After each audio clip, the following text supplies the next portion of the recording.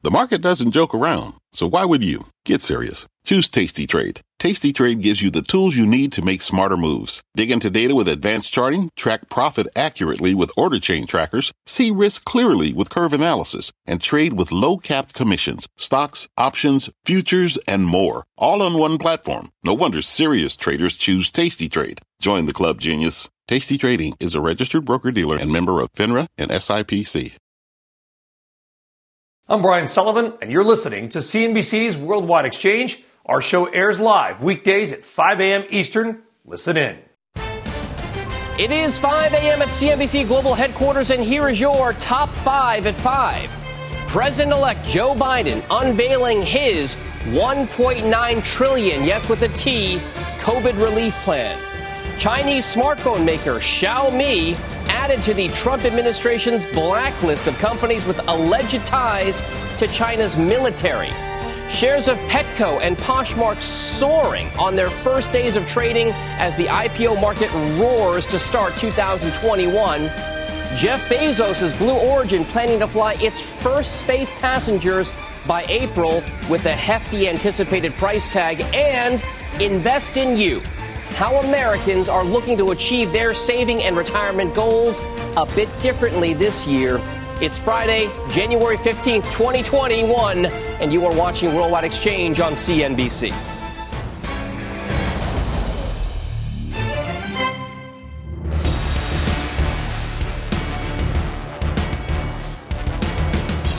Good morning and welcome to the show. I am Dominic Chu in for Brian Sullivan this morning. Let's get right to the markets and how your money is shaping up. The global markets are setting their day with stock futures indicating a pullback modestly so. The Dow Jones implied lower by around 59 points. The S&P opened lower by about 8 points at the bell, and the Nasdaq implied open by just about 12 points. So again, losses, yes, right across the board, but very modest.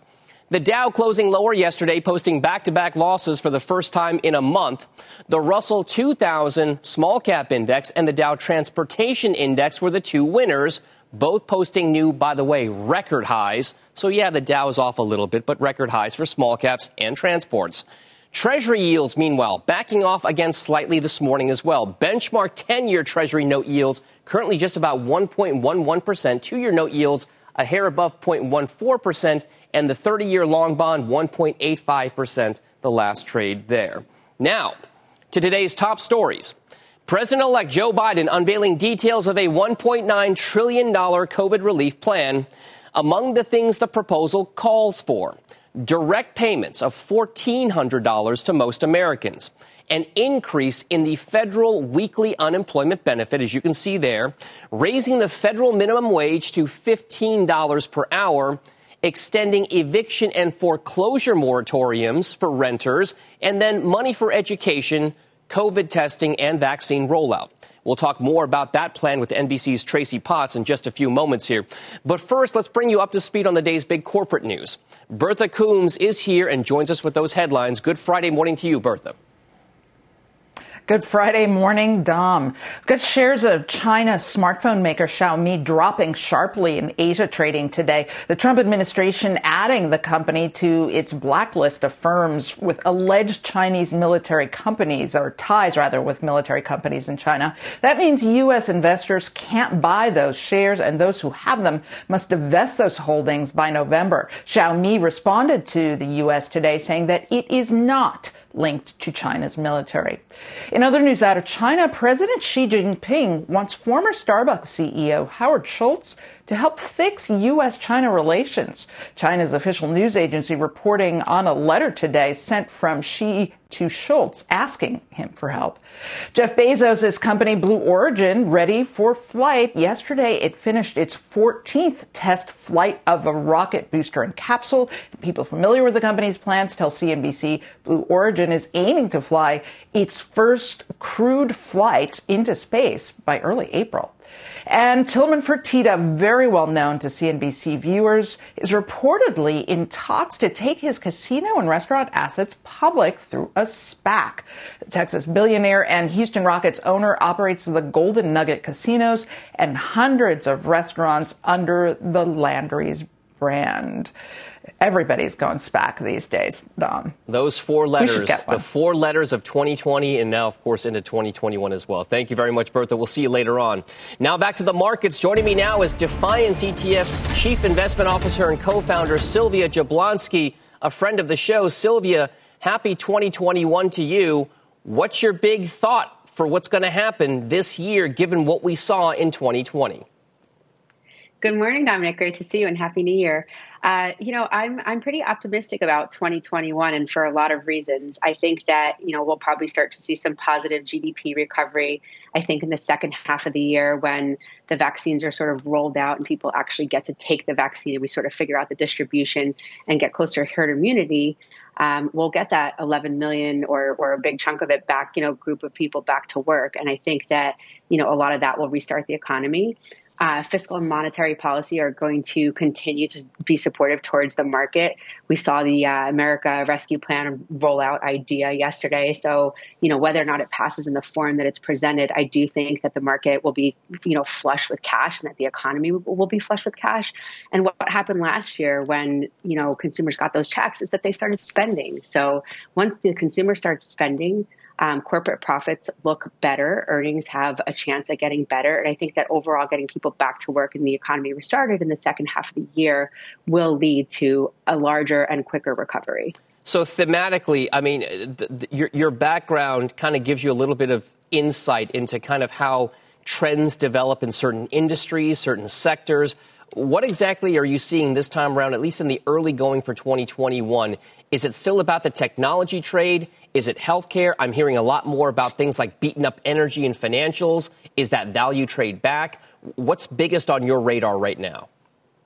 So I think it's a little bit of all of the above. We always advocate for the barbell approach. You want to hold on to your quality names, the Apple and the Googles and the Facebooks. They're probably not going away. These are quality companies that are flush with cash, and maybe the growth won't be on the same trajectory, but rates are low enough. We see little bumps in the 10-year, but they're low enough where cash is cheap. And again, these companies have strong balance sheets.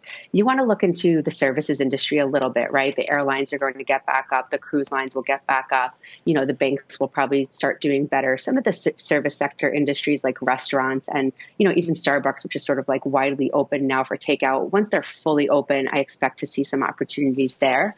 But one thing that isn't going away and is in its infancy, in my opinion, is to your point theme-wise, is next generation sector investing. So you want to look at like the next sector of communication, which is 5G, names that connect us globally, allow us to share information globally and quickly. They touch AI, they touch healthcare, they touch tech. You just talked about SPAC. SPAC is a huge introduction to the market. It's nothing new really, but it almost feels like something new because we had this 400% growth of SPACs hitting the market last year. So getting access to, and look at ETFs here. So you get access to a Social Capital, a Virgin Galactic, a DraftKings, and a SoFi in the same index. These are going to democratize IPO and PE like deals for the average investor. So I think that even if recovery is slow, innovation and technology are really just starting now. And it's sort of 10 years ahead of its time, I think, because of work from home. So if I was thinking about like, what will the next, year or decade of FANGs be like, it's going to be in disruptive technology and innovation. So next generation sectors like 5G and SPAC. All right. Big themes to watch there. Sylvia Jablonski, Defiance, thank you very much for joining us. We will see you later on this year. Now to Washington, D.C. news. As we've been talking about, President-elect Joe Biden unveiling his $1.9 trillion COVID relief plan just last night. Meantime, the Senate is preparing for an unprecedented second Senate impeachment trial for President Trump. Tracy Potts joins us now with the breakdown of all the latest. Good Friday morning, Tracy. Hey there, Dom. Good morning. Good morning, everyone. We don't know when the trial will start. For one, because House Speaker Nancy Pelosi still has yet to transfer that one article of impeachment over to the Senate and hasn't said when she will. That's what would trigger the impeachment trial. The earliest possible start for an impeachment trial is Wednesday, Inauguration Day, 1 hour after Joe Biden is sworn in as president. It's hard to predict how many will come down on the side of conviction. With our NBC News poll showing the country almost evenly split on impeachment and removal, a handful of Republicans are considering it. I believe this president violated his oath of office, and I believe there must be consequences. What good comes from impeaching President Trump after he's out of office? That's an unconstitutional attack on the presidency. It will divide the country. It will incite violence. According to the New York Times, an intelligence bulletin warns of extremists planning a race war. We're concerned about the potential for violence at multiple protests and rallies. Members of Congress are concerned about their safety. Many of us are altering our routines, working to get body armor. We're going to ensure that we have a safe inauguration. President-elect Biden announcing his post-inauguration plans, a $1.9 trillion rescue package with faster COVID vaccinations and a $1,400 payment to most Americans. The $600 already appropriated is simply not enough. You just have to choose between paying rent and putting food on the table. He's hoping the Senate can move quickly on economic relief while dealing with impeachment.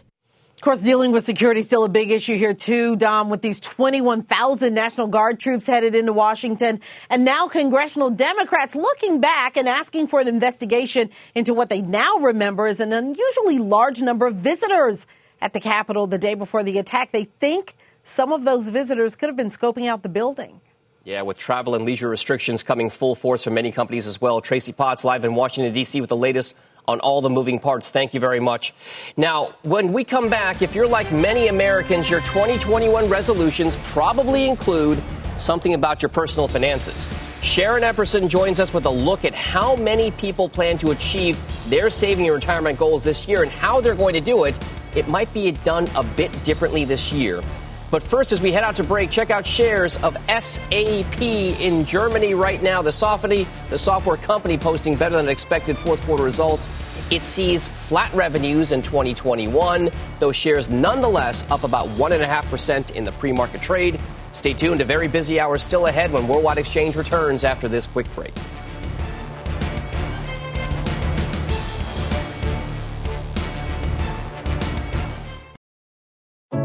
What does it mean to be rich? Maybe it's less about reaching a magic number and more about discovering the magic in life. At Edward Jones, our dedicated financial advisors are the people you can count on for financial strategies that help support a life you love. Because the key to being rich is knowing what counts. Learn more about our comprehensive approach to planning at edwardjones.com/findyourrich. Edward Jones, member SIPC. Welcome back to Worldwide Exchange. Saving more has consistently been a top financial resolution for each new year, yet some Americans may try to reach that goal a little differently in 2021. CNBC's senior personal finance correspondent Sharon Epperson joins us now with the latest look there. Sharon, I know many Americans want to save more, but it's tough these days. How exactly are the numbers bearing out early this year? Well, Dom, you're absolutely right. About 40% of Americans say they'll actually be in survival mode this year, focused on saving for day-to-day money matters, according to Fidelity's survey. But many workers are also trying to figure out the best way to maximize their retirement savings. 31-year-old Angel Trin works in cybersecurity.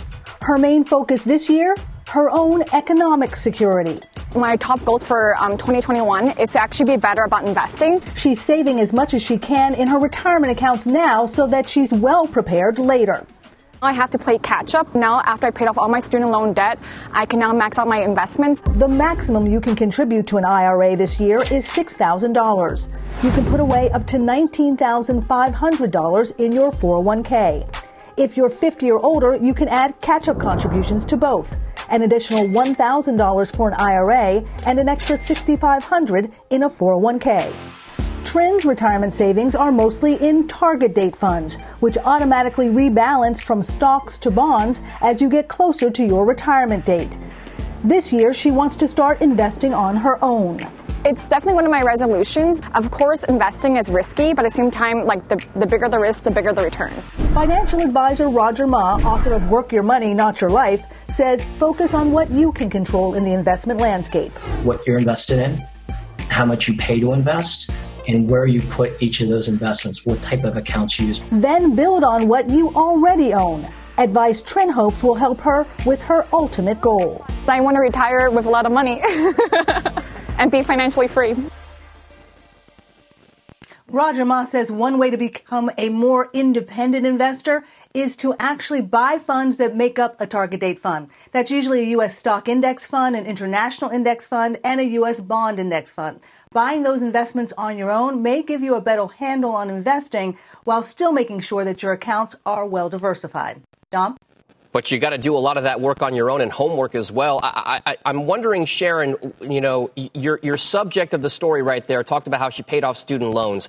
There were quite a few people last year, despite the fact that markets were at record highs, that needed to tap into their 401ks, possibly for hardship withdrawals because of what happened with the COVID pandemic. What exactly did that kind of effect have on the overall industry, and how exactly are people recovering or trying to recover from that kind of hardship withdrawal scenario? Well, certainly there was an opportunity to take a withdrawal from your 401k under the CARES Act that allowed you to do that without having an early withdrawal penalty.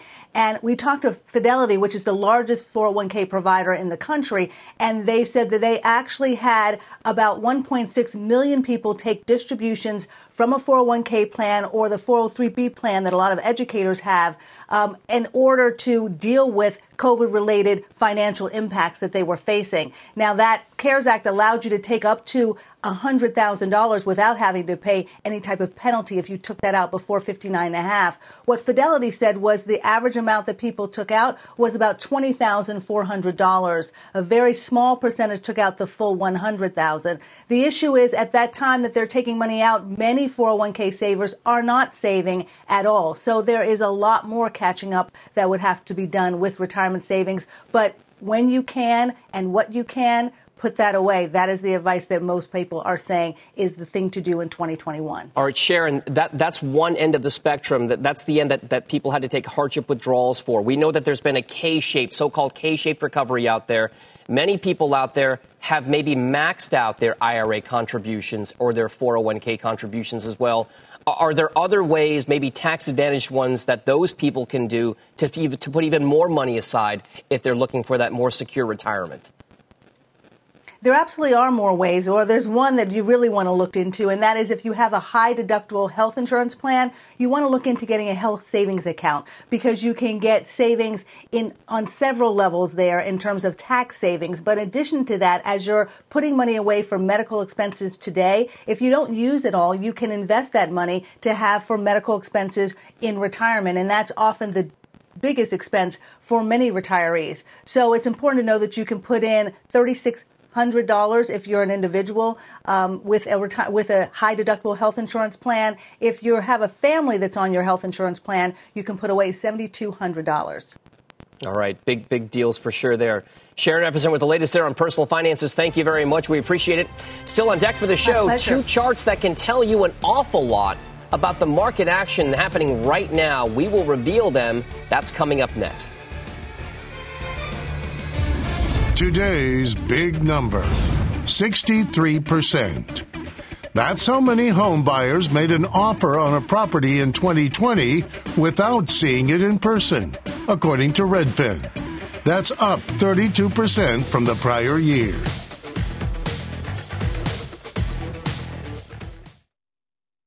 Just in and so good. Thousands of summer deals at your Nordstrom Rack store. Save up to 60% on new arrivals from Vince, Rag & Bone, Adidas, Joe's, Marc Jacobs, and more. Great brands, great prices every day at Nordstrom Rack. But hurry for first dibs. Get your summer favorites up to 60% off at Nordstrom Rack today. Great brands, great prices. That's why you rack. Welcome back to Worldwide Exchange. Let's take a look at some of the big trends that we see developing so far in the early part of 2021.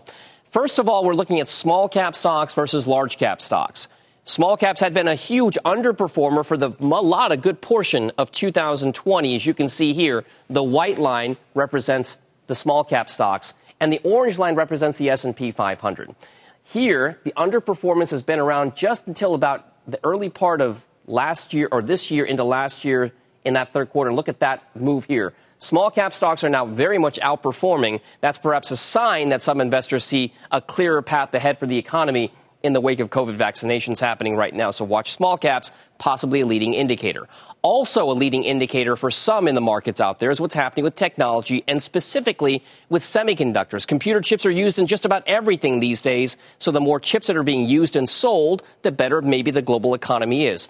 Take a look at this VanEck Vector Semiconductor ETF, which is up now 68% over the last year. It hit a record high in trading just in the last couple of days here. But remember, the folks at Bespoke Investment Group say that one measure of semiconductors, the SOX index, is off to its best start in years now. That's another part to keep track of.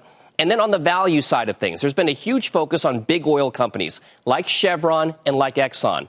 Why? Because they were huge underperformers as oil collapsed last year. But take a look at the recent trends over the last 3 months. Chevron is up 30%. That's underperformed because Exxon is up 45%, and the overall energy sector ETF is up 42% in just 3 months alone. There have been a slew of analyst upgrades for companies like Chevron and Exxon, saying that perhaps there are bigger macro, big picture tailwinds that could be helping that particular industry, and Chevron and Exxon could be ones to focus on there. Investors have already bid up the shares in the last 3 months. We'll see if that trend continues on the value side of things. Well, coming up on the show, President-elect Joe Biden unveiling his $1.9 trillion COVID relief plan. What investors need to know about that big plan coming up next. And as a reminder, you can always watch or listen to us live on the CNBC app, on your smartphone, tablet, whatever. Worldwide Exchange is back in just a moment.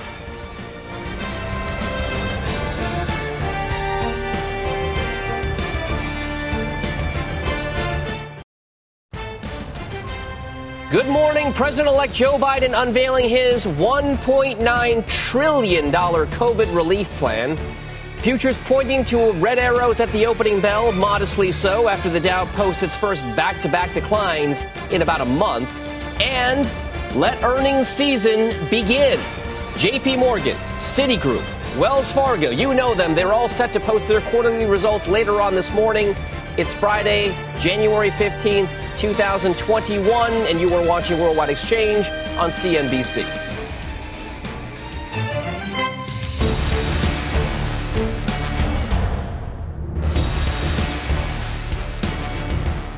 Welcome back to the show. I am Dominic Chu in for Brian Sullivan this morning on Worldwide Exchange. Here is how your money and investments are looking as we are halfway through the 5 a.m. Eastern Time hour. Stock futures are pointing towards modest losses at the opening bell, with the Dow implied lower by just about 65 points. That's just about where we were about half an hour ago. The S&P implied lower by 8, and the Nasdaq down by just about 12 to 13 points. Treasury yields also showing some red. That means they are ticking slightly lower. The benchmark U.S. Treasury note yield for the 10-year side of things currently just about 1.11%.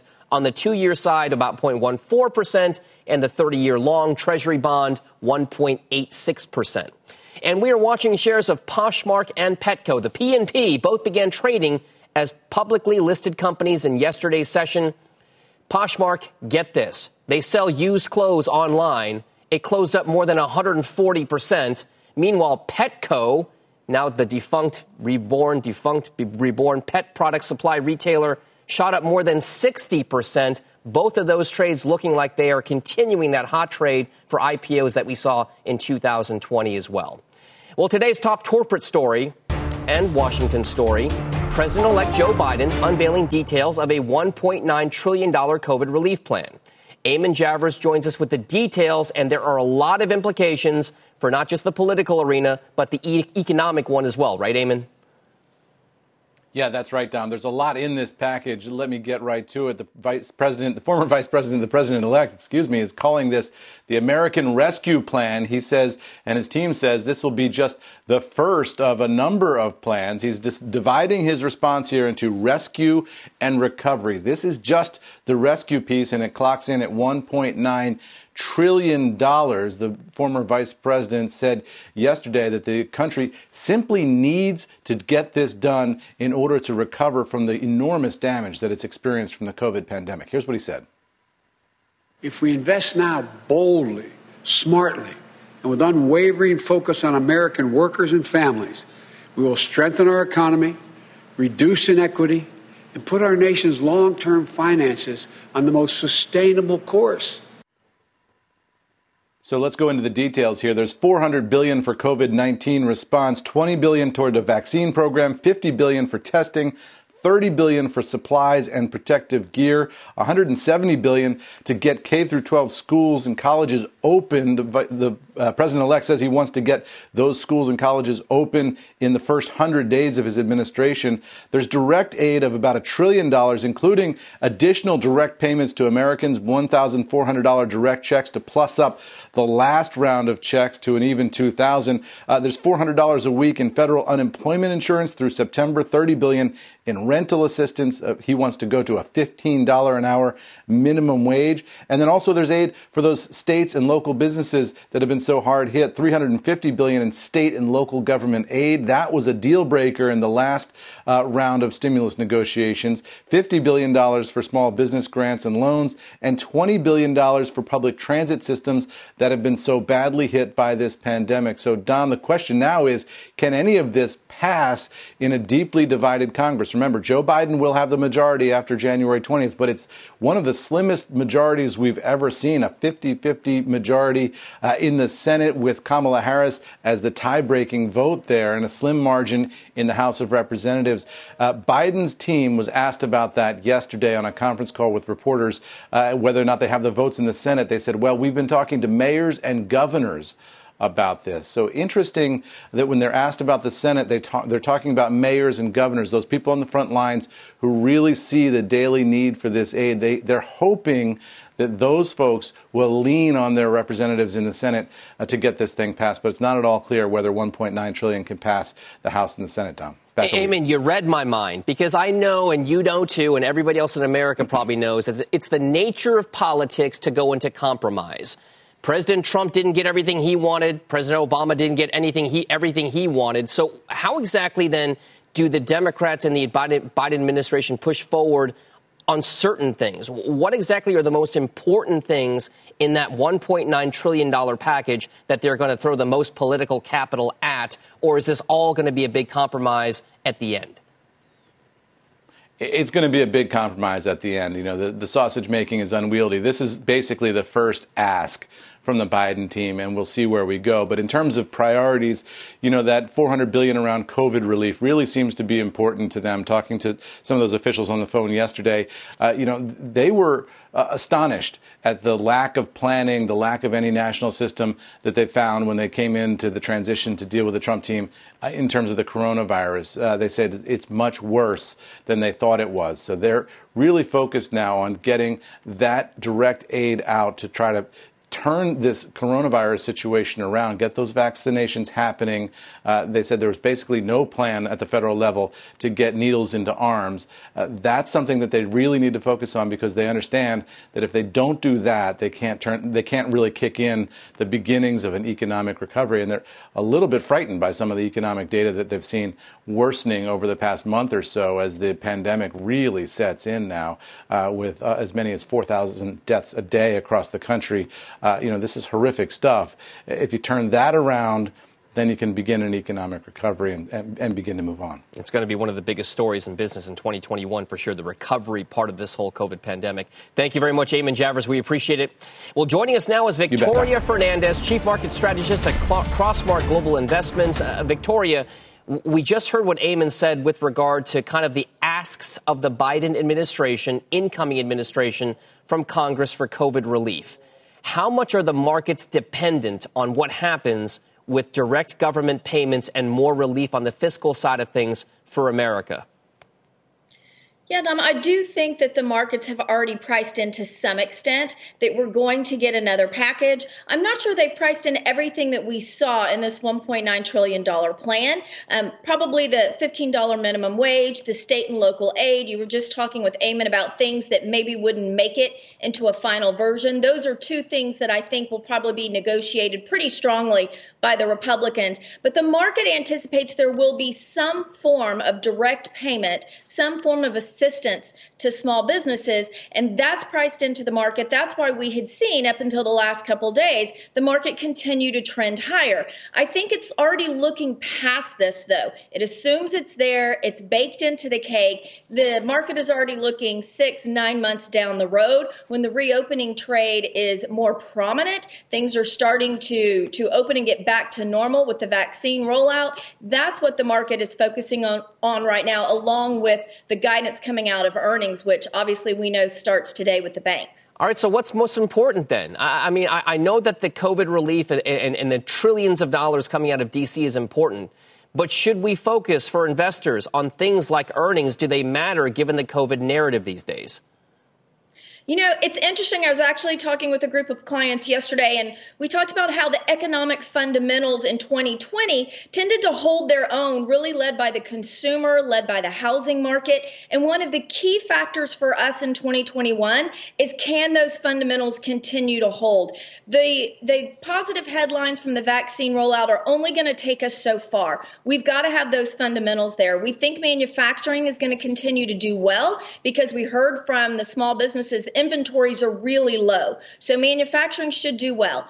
If the vaccine rollout continues along its current path, then you're going to have services start to catch up. The consumer is going to have more money in their pockets from the stimulus plan. That's going to allow consumption to continue. So those are key factors in 2021. I think we're getting to the point where we've kind of looked past some things through COVID long enough at this point, and now we need the fundamentals to catch up. I think they're going to do that. If they don't, that's where you might see a 5, 6, 7% pullback in the market, which for us would actually be an opportunity to go and buy some of the names perhaps you missed out on. All right, so let's talk about some of the names that you are drawn towards right now, Victoria. I mean, 2020 was the year, you could argue, of big tech, the work from home trade, maybe even IPOs and SPACs. What's 2021 going to be the year of? You know, typically you wouldn't think in January it'd be the big IPO time. But look, I mean, you were talking about Petco and Poshmark. They did really well in their opening day trades. But for us, we continue to keep that barbell strategy where we have some value and cyclical names in there. We do own JP Morgan. We own Charles Schwab. So we have some cyclical names, but we still really like that growth trade. We're overweight on the growth side. We think that some of the things that you talked about, the work from home, the change in people's daily lives where they're doing more things online, whether it's retail shopping, whether it's healthcare, whether it's fitness, look at some of the companies that you will need for all of that to continue, whether it's in the 5G space, like a Verizon, whether it's going to be in American Tower, where they're building out those cell networks, whether it's a Broadcom, whether it's cloud business with Amazon and Microsoft. Yes, those names have had strong runs in 2020, but we think the trends, the longer-term trends that are set forward there are going to continue, and we'll continue to see growth in those names. But don't forget things like housing we talked about.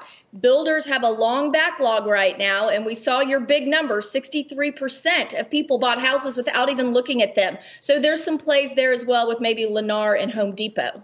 All right, the names we love to get from you, Victoria. Always great to have you on naming those names. We appreciate it. We'll see you later on. My pleasure. All right, coming up on the show, could empty New York hotels be converted to condominiums? Governor Andrew Cuomo proposed the idea this week, but it may not be all that easy. That full story coming up as you look at a live shot of Midtown Manhattan in New York City.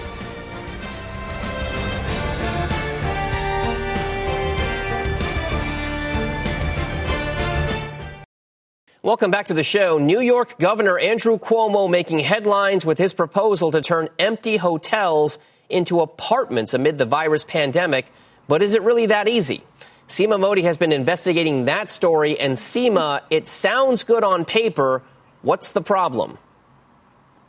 So here's the thing, Dom. So in a speech earlier this week, Governor Cuomo, he did propose converting empty hotels into residential housing buildings, an idea that other cities are reviewing as hotel vacancy in most cities remains below 50%. In New York, it's well below that at around 36% because demand here, driven mostly by international tourists and conferences, the expectation is that the lodging industry in New York won't return to 2019 levels for 3 to 4 years from now. But converting hotels into condos or or affordable housing is not as easy as it may seem, especially for New York, where rooms tend to be smaller, lack a kitchenette. That means developers will have to spend more money per room for conversion. Vijay Dandapani of the Hotel Association of New York City says it can cost $300,000 to $400,000 per room. And then there's zoning laws that prohibit hotels from being built in certain parts of the city. Dandapani says in order for conversions to work, the city would have to change those zoning laws and also provide a tax and abatement program to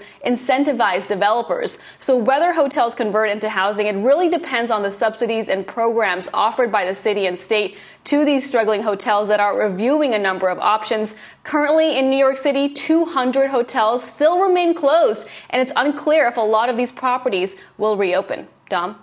I wonder, I mean, we've been focusing so much these days because of a hot IPO and Airbnb. If we take a look at, we stick with that kind of theme. Airbnb closed up 10% yesterday. There's got to be something driving that. We know that maybe some of the real estate stories, some of the travel stories are all kind of intertwined. But let's talk about why Airbnb is still going up so much, even though we're expecting, or many are expecting, revenues to actually show a decline on a quarter-over-quarter, year-over-year basis. Yes, you're absolutely right, Dom. Tracking the performance of Airbnb over the past couple of days has been really interesting. Just yesterday, closing higher by as much as 10%. CEO of Airbnb, Brian Chesky, at a Reuters conference yesterday, he did talk about how prior to COVID, Airbnb had a number of other projects it was working on. Just looking here at a note from Gordon Haskett, developing a transportation and air travel offering, investing in the luxury space, expanding into hotels, and creating hotel content. Bottom line, Dom, Airbnb wants to be more than just a home rental site. They want to be an online travel operator, which squarely puts it in position to compete with the likes of Expedia and Booking Holdings. So that sort of gained a little bit of optimism, or attracted some interest from investors yesterday. This idea that, again, Airbnb from early on as a public company trying to expand beyond home rentals. Unclear when those projects will sort of be in fruition and be prioritized, but clearly Chesky setting his sights high. Well, crisis does create opportunity, right, Seema? So we'll see how that kind of trajectory goes. There you go. Thank you very much for that.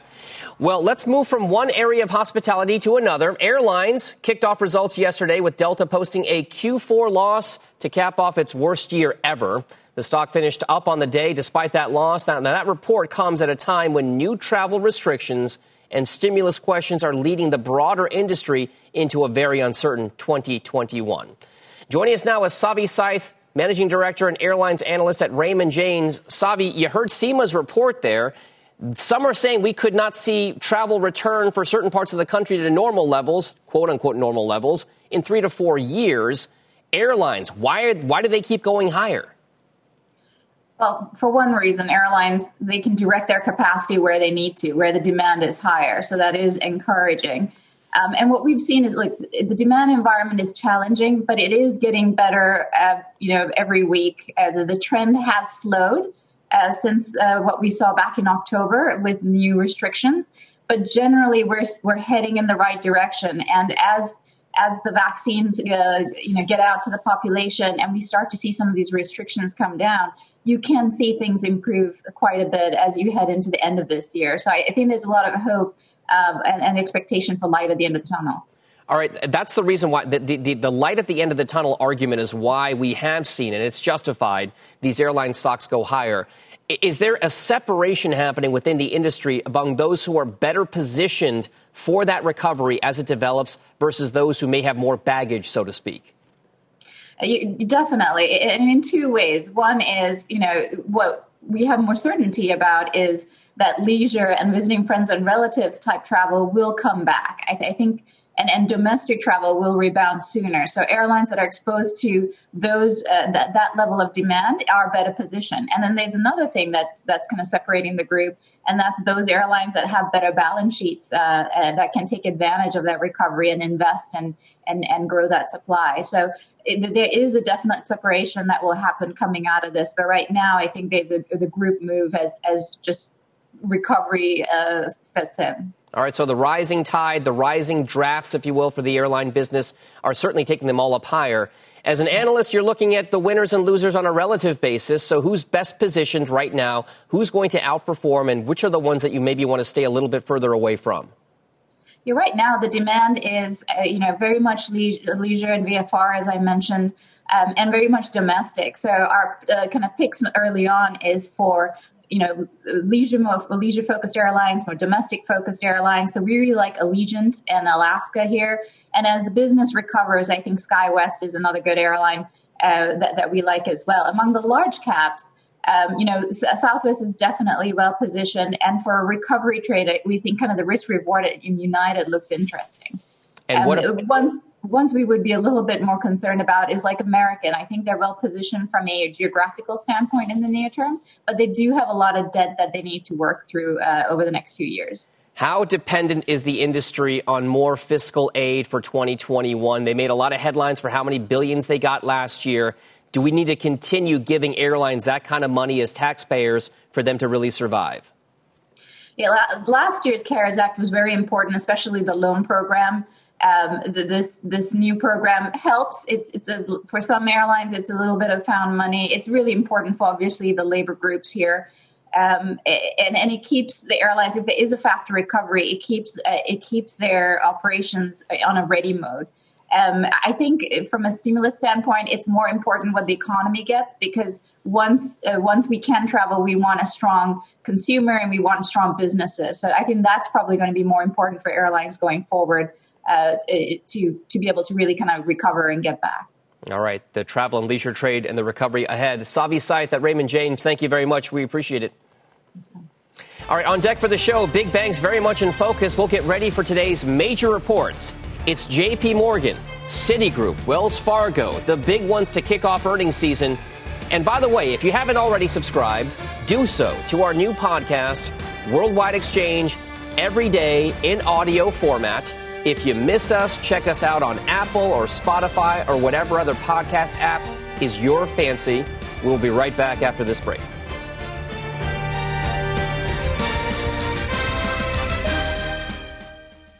Welcome back. The big banks kicking off earnings today with JP Morgan Chase, Wells Fargo, and Citigroup all reporting results before the market opens. Financials have staged a staggering comeback since the lows of 2020 as interest rates are climbing and stimulus has helped keep banks afloat. Joining us now for an earnings preview is Gerard Cassidy. You know him. He's the head of U.S. Bank Strategy and Large Cap Bank Analyst at RBC Capital Markets. Gerard, always great to hear from you. Let's talk about whether or not the big banks are going to set a good tone for the rest of the industry and the market in the coming days. Thank you, Don. And I think they will set a good tone. As you pointed out, we expect a number of the big banks to be reporting fourth quarter results later this morning. And those results are going to be driven by a couple of factors. First and foremost, of course, will be credit quality. As you know, the economy has recovered very nicely from the depths of the downturn in the second quarter. And the banks, I think, are going to show that the credit picture has actually improved quite a bit. Second, because these banks all have capital markets activities, I think you're going to see very strong capital market results relative to fourth quarter of last year. Now, seasonally, third quarter is stronger than fourth quarter, so I can see sequentially the numbers being lower. But year over year, I think the fourth quarter capital market numbers will be very strong. And then lastly, and you touched on it, I think interest rates. The yield curve is starting to steepen, so I think we're going to get some positive news on the direction of the net interest margin in 2021 because of the steepening of the yield curve. Now, the interest rate picture from a macro perspective is a huge part of that bank story. Is there anything specific to these companies, either on the money center side of things, the regional side of things? Are there reserves that need to be watched for? What exactly would be the big theme for these banks, not just this quarter, but for the better part of 2021, if the economic trajectory continues on that modest upside? There are two very important themes for investors to keep focused on for 2021. And it's premised, of course, on the economy, as you just pointed out, being strong in 2021. Let's assume that the vaccinations are available to everybody by the middle of the year. Under that scenario, the number one line item that everyone should focus on is, again, credit quality. I think we're going to find loan loss reserve releasing throughout 21. We may even see negative loan loss provisions, very similar, done to what we saw after the financial crisis. Second, as you've seen this year, and you pointed out, the stocks have been gangbusters since the start of the year, and it's due to that 10-year government bond yield moving up the way it has. And if we're sitting here a year from now and the 10-year government bond yield is 175 basis points, that steepening in the curve will be favorable, will impact favorably the bank's net interest margins even further, which will help their profitability. So should bank investors, Gerard, be more focused on yield curve sensitive banks or more capital markets activity sensitive banks? Are there certain parts of the market and certain banks in particular that catch your attention on the positive side more than others? I think there are. And those banks include, for example, Bank America. And it's due to what you just pointed out, which is asset sensitivity. These banks will see the benefit more so in the steepening of the curve. A few of the regional banks, I think, will also benefit. Names like KeyCorp and Fifth Third, Regions Financial. And all of these companies, you might recall, crashed during the financial crisis.